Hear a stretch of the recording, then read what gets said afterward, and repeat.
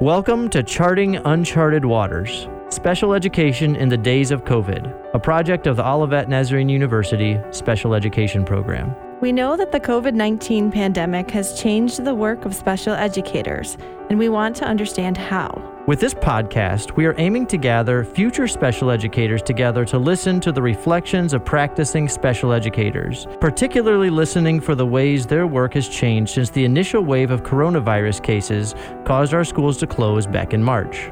Every episode is a conversation between someone from Olivet, either a special education major or a professor on one side of the table, and a practicing special ed teacher from one of our local schools on the other.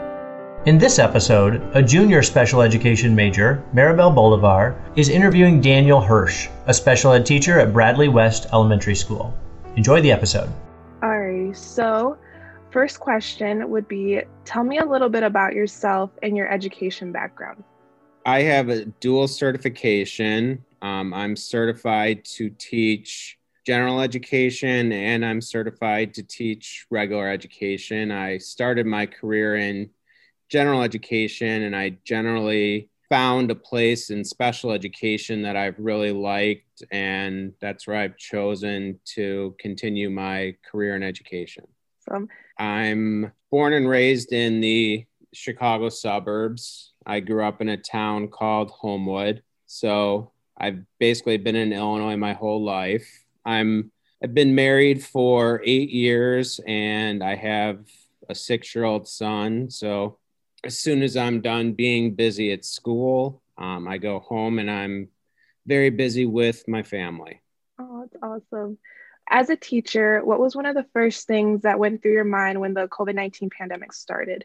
Let me think about this for a minute. You're fine. I had a lot of concern about the pandemic at the beginning of it because of the level of death that was shown to us that the virus was causing. So I had, immediate concerns for the health and well-being of my family, as well as, the health and well-being of students and staff, friends, and just the well-being of the community in general, because we haven't dealt with the pandemic to this extent in our lifetime, and the country hasn't dealt with the pandemic like this for basically over 100 years. Yeah, it is pretty intense. Now, I know you mentioned that you have a younger son. What went through your mind for him when this whole pandemic started, especially him going into the schools? Just knowing the importance of education in general and the fact that I wanted him to have the best education he could possibly get. I was very concerned about remote learning with a kindergarten student because kindergarten students don't have the attention span and the focus to learn very effectively through remote learning. So I had a concern that he was going to fall behind academically, which was going to be detrimental to his education. And I was very concerned about that. And has since a couple months have passed with the pandemic, has he been doing well in the school? Okay, so I spent a lot of time with him during the pandemic last spring because the schools were closed. So as soon as I was done teaching my students remotely, I would go to working with my own son remotely, I would go to working with him in person. And that was challenging at times because, he views me as his father, not his teacher. So it took some adjustment on his part, adjusting to me being his father and his educator. But I felt like with working with him, and I had the help of my wife and my mother-in-law, I felt like we did a good job in compensating for the fact that he wasn't going to school last year. Now, he just recently has started going back to school in Frankfort School District, and he goes to school every other day. So he's on an AB schedule. And from what we can tell right now, for first grade, he's doing well in the first grade. He's not he's not having difficulty with the concepts or the work that he has to do. Glad that he has especially a teacher as a parent. So that must really help him a lot. So how did you start to prepare yourself as a teacher when you were informed of all the new changes that would take place in the schools? Well, I had to learn a lot of new technology very quickly. So I had to basically teach myself how to use the Zoom program effectively. I had to gather the resources I needed to help my students be successful and figure out a way that I could present those materials to the students through remote learning. And so some of that came with training from the school. Some of that came from individual research that I sought out myself. Some of that came from watching YouTube videos and learning information from other teachers. Some of the approaches that I've used, I feel like, come from my own creativity and things that I've figured out to do with my students to help them. I have quite a few programs that I can use with students that are standards based, where I can deliver mini lessons to the kids, and the kids can work on online programs where I can monitor their progress, which helps quite a bit. So I'm glad you were able to get trained through the schools. I didn't know they were doing that too. That's cool. So with all the new changes that are taking place in the schools, what are some of the concerns your students facing, and how are you helping them cope? Well, my students do best with in-person learning, and that with my students, oftentimes in-person learning is very challenging because of the deficits that they have. So when you take that in-person learning away and you're doing remote learning, and you have a child who's academically struggling and they're asking for help, it's much more difficult to explain things and demonstrate things and show things to them when you're working remotely versus when you have them in person. It's definitely much more difficult. That when resources and materials are right in front of a student's face and they can touch them and they can see them much more clearly, and the teacher is close by, learning is much more easy for them versus the difficulties of remote learning.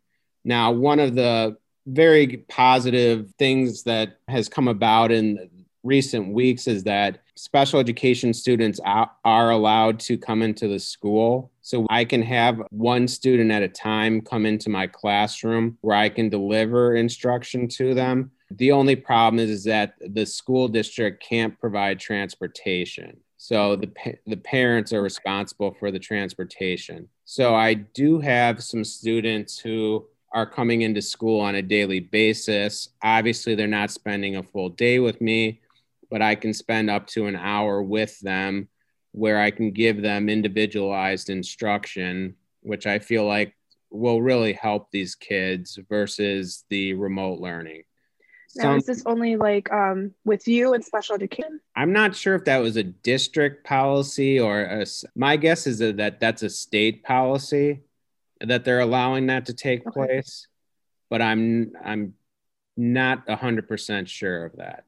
But the kids come into the school, we take their temperature, we make sure that they're not running a temperature. Their parents are doing a health screening with them before they come to school.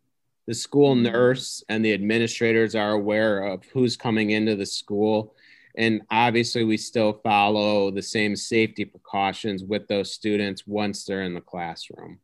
I know you mentioned like some pieces of technology and programs, but what programs do you recommend that can be beneficial for you and would help other teachers dealing with this situation? Well, the software for my Smartboard program is very beneficial because any material that I would like to share with the students, and that could be instructions, that could be pictures, that could be, let's say, movies that the kids are watching, I can put all of that information into my Smartboard program, and I can share that information with the students with the screen share function on the Zoom program. So any type of material that I would be presenting to the kids in person, I can present that same material to the students with the technology I have on my computer with the smart software programs. I use an internet-based program called IXL, which is very good, which is standards-based, which has learning activities, basically K through 12, reading and math, which allows me to differentiate my instruction based on the different levels of the kids. There's really a variety of internet programs that are out there right now. It's almost like there's too many of them, and you just have to kind of pick and choose a few programs that are effective for students. I have a program that's called Snap and Read that allows students to pick any text that's presented to them over the computer. With that program, the text can be read to the students. If I have ESL students to work with, they know how to take text in English, translate it into Spanish, which they can either read in Spanish or listen to in Spanish. That's been a very effective tool. I also have a program called Co-Writer, which is a word prediction device that students can use for typing out or doing any type of written work that they would need to do through the computer that can help them quite a bit. So there's so many different programs out there right now for teachers to use that it seems like you have to pick and choose a few of the programs that you feel are going to be most effective for your students and go with those programs. I also, I talk to my students about which programs they like, because obviously if they like the programs, they're going to be more focused on them. They're going to try harder with them. So I try to keep that in mind and use programs that I know my students enjoy using as well. Good. So what was your schedule like today? So generally I have some students in half-hour increments. I have some students in 45-minute increments. And I have some students in hour increments based on the academic needs of the student, whether the student has reading goals, whether the student has math goals, or whether the student has reading and math goals that I need to address on a daily basis. So from 8:30 till 9 o'clock, I work with 2 students on reading. From 9 to 9:30, I worked with 1 student on math instruction. From 9:30 to 10, I was working with a student on reading instruction. From 10 o'clock to 11 o'clock is basically open at this point in time. Still trying to schedule a few students into that time. From 11 o'clock until 11:45, I was working with 2 students on the Wilson reading program, which is teaching students with severe decoding problems. So that's very challenging doing through remote learning. Once I was done with those students, I had a quick lunch and I'm back on with students again at about 1 o'clock. 1 o'clock to 2 o'clock, I had a student who came into the classroom and we spent a half hour on reading and we spent a half hour on math. From 2 o'clock to 3 o'clock, I met a student online where we worked on reading for a half hour, math for a half hour, and then we had a staff meeting at 3 o'clock. So it generally stayed very busy. And in those small amounts of time where you don't have students, I'm checking in with general education teachers to see how my students are doing. I'm making copies. I'm documenting times that I'm working with students. I'm also planning instruction for, the near future as well. I'm also looking at data reports that are coming out from programs that the students are using so I can see what they're struggling with and what they're doing well with to, determine what I need to do on the next day of instruction for them. Now, is this schedule similar to is it like every day kind of the same thing, or does it change? Or do you only do certain? I have to be flexible with the schedule. That's generally a consistent schedule that I'm keeping, but there are things that come up at times where a student can't meet at a certain time, and I'll try to find another part of the day where I can meet with that student. I have meetings that come up, and I also have a few students who it's been a challenge to get a hold of, who I'm still trying to schedule time to meet with them. You always just find a way, which is good. Yeah, the consistency with the schedule is good for the students as well as the teacher. And I mean, with the students, it's challenging because they're with their general education teachers, and that general education teacher has a schedule. And then they know at certain times that they leave the general education teacher,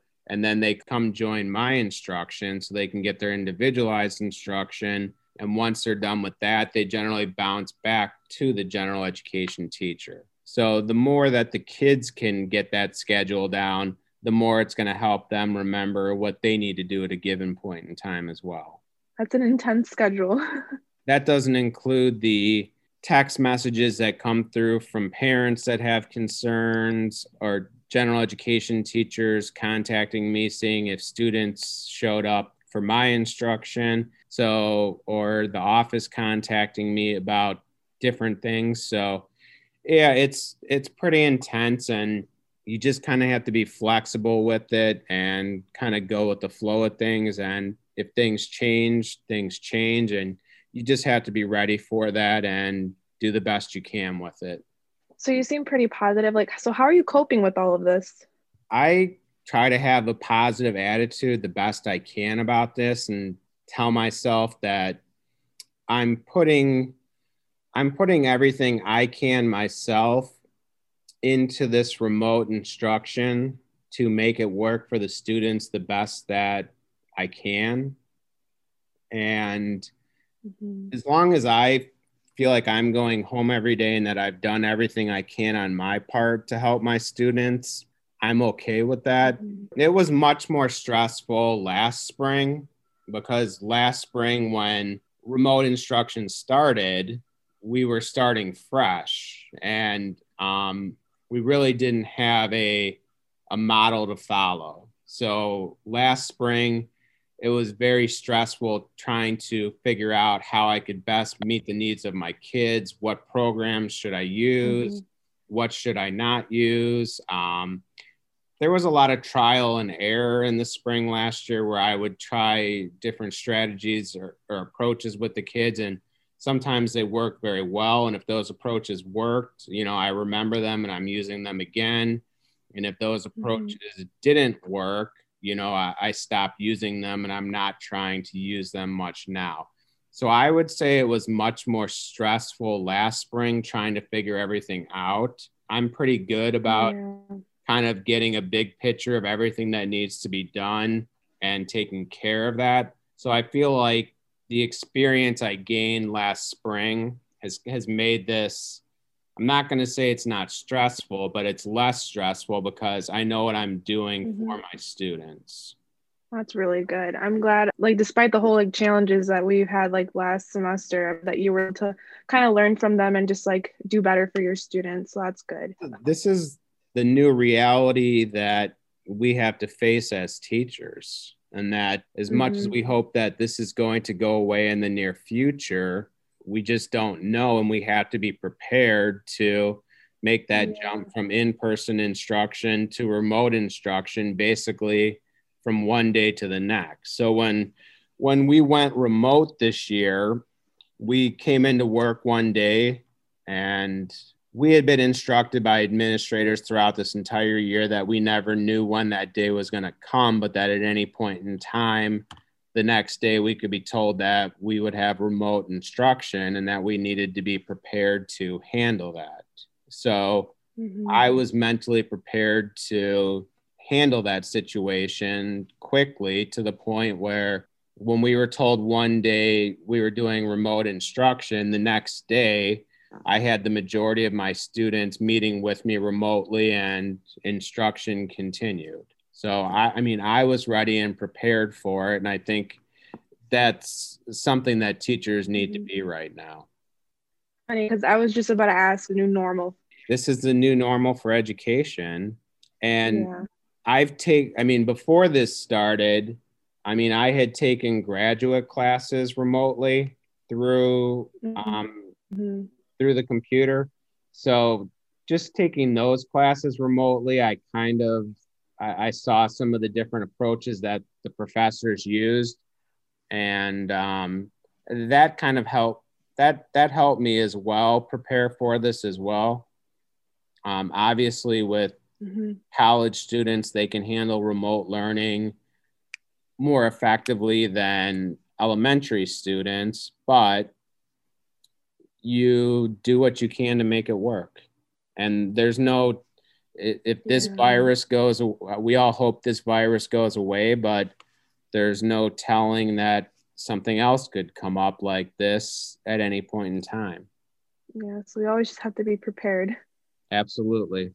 What advice do you give future educators like myself that are coming into a new world of teaching? You have to be flexible in your you have to be flexible in everything that you're going to be doing as a teacher. You're not going to get the full experience, what you're going to be dealing with on a daily basis, until you're in a classroom and you have students for yourself and something like this happens and you have to make decisions that are going to, impact the education and the life of students. But we have to be prepared for this. So new teachers need to have a strong grasp on how to use technology as a teacher, because if you're not good with technology, you're definitely going to struggle with this remote learning. So that's a big piece. Being strong with technology, come into your job ready to learn a whole lot of new material that college hasn't necessarily prepared you for. And that, we're entering a new world for education. You have to be prepared for it one way or another. And what you went to school and what you were expecting as a career in education might not be what you find out you're dealing with when you actually get a job and start working in the field of education. But I don't want to sound too negative. We need good young teachers, and we especially need good young special education teachers. It's a very challenging career, but it's also a very rewarding career as well.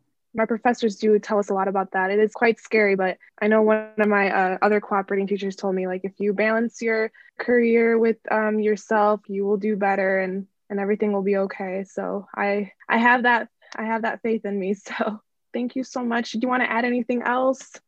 Just that we need fresh young teachers coming into this field that are dedicated to education and dedicated to helping students. The challenges that we face are pretty serious as educators, with the challenges of COVID, the challenges that students and families are dealing with right now, the economic hardships that are taking place right now, and how kids are being impacted by that, and how that we see that at school as well. And that we have serious challenges that we have to face in educating our students, but at the same time, we need strong teachers that can address those needs and stay positive in this career and help kids the best they can. And if you're coming into this career, you need to be in it for the kids 100%. And if you're not in it for the kids 100%, I wouldn't recommend this profession if you're coming into it because you think it's going to be nice that you have your summers off.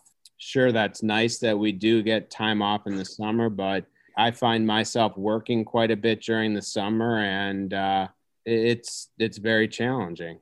But you have to be very, very dedicated. Yes, and balancing your career with your family, that's very challenging as well. Young teachers also, very, very important that they know how to handle stress, and that they need to have individual strategies in mind about how they're going to handle stressful situations, how they're going to handle when they come home and they're stressed out. That's a very important thing for young teachers to learn, of something that I had to learn very quickly myself within my career. Well, thank you so much for sharing. That really helps a lot. Not even just for the podcast itself. It helps me a lot as a future educator. So thank you so much.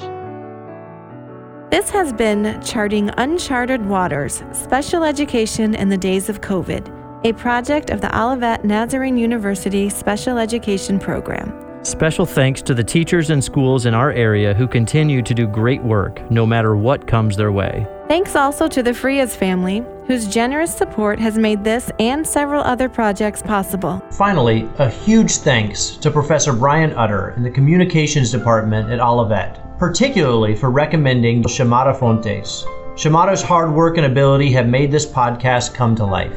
Find out more about Olivet and the Special Education Teacher Training Program at olivet.edu.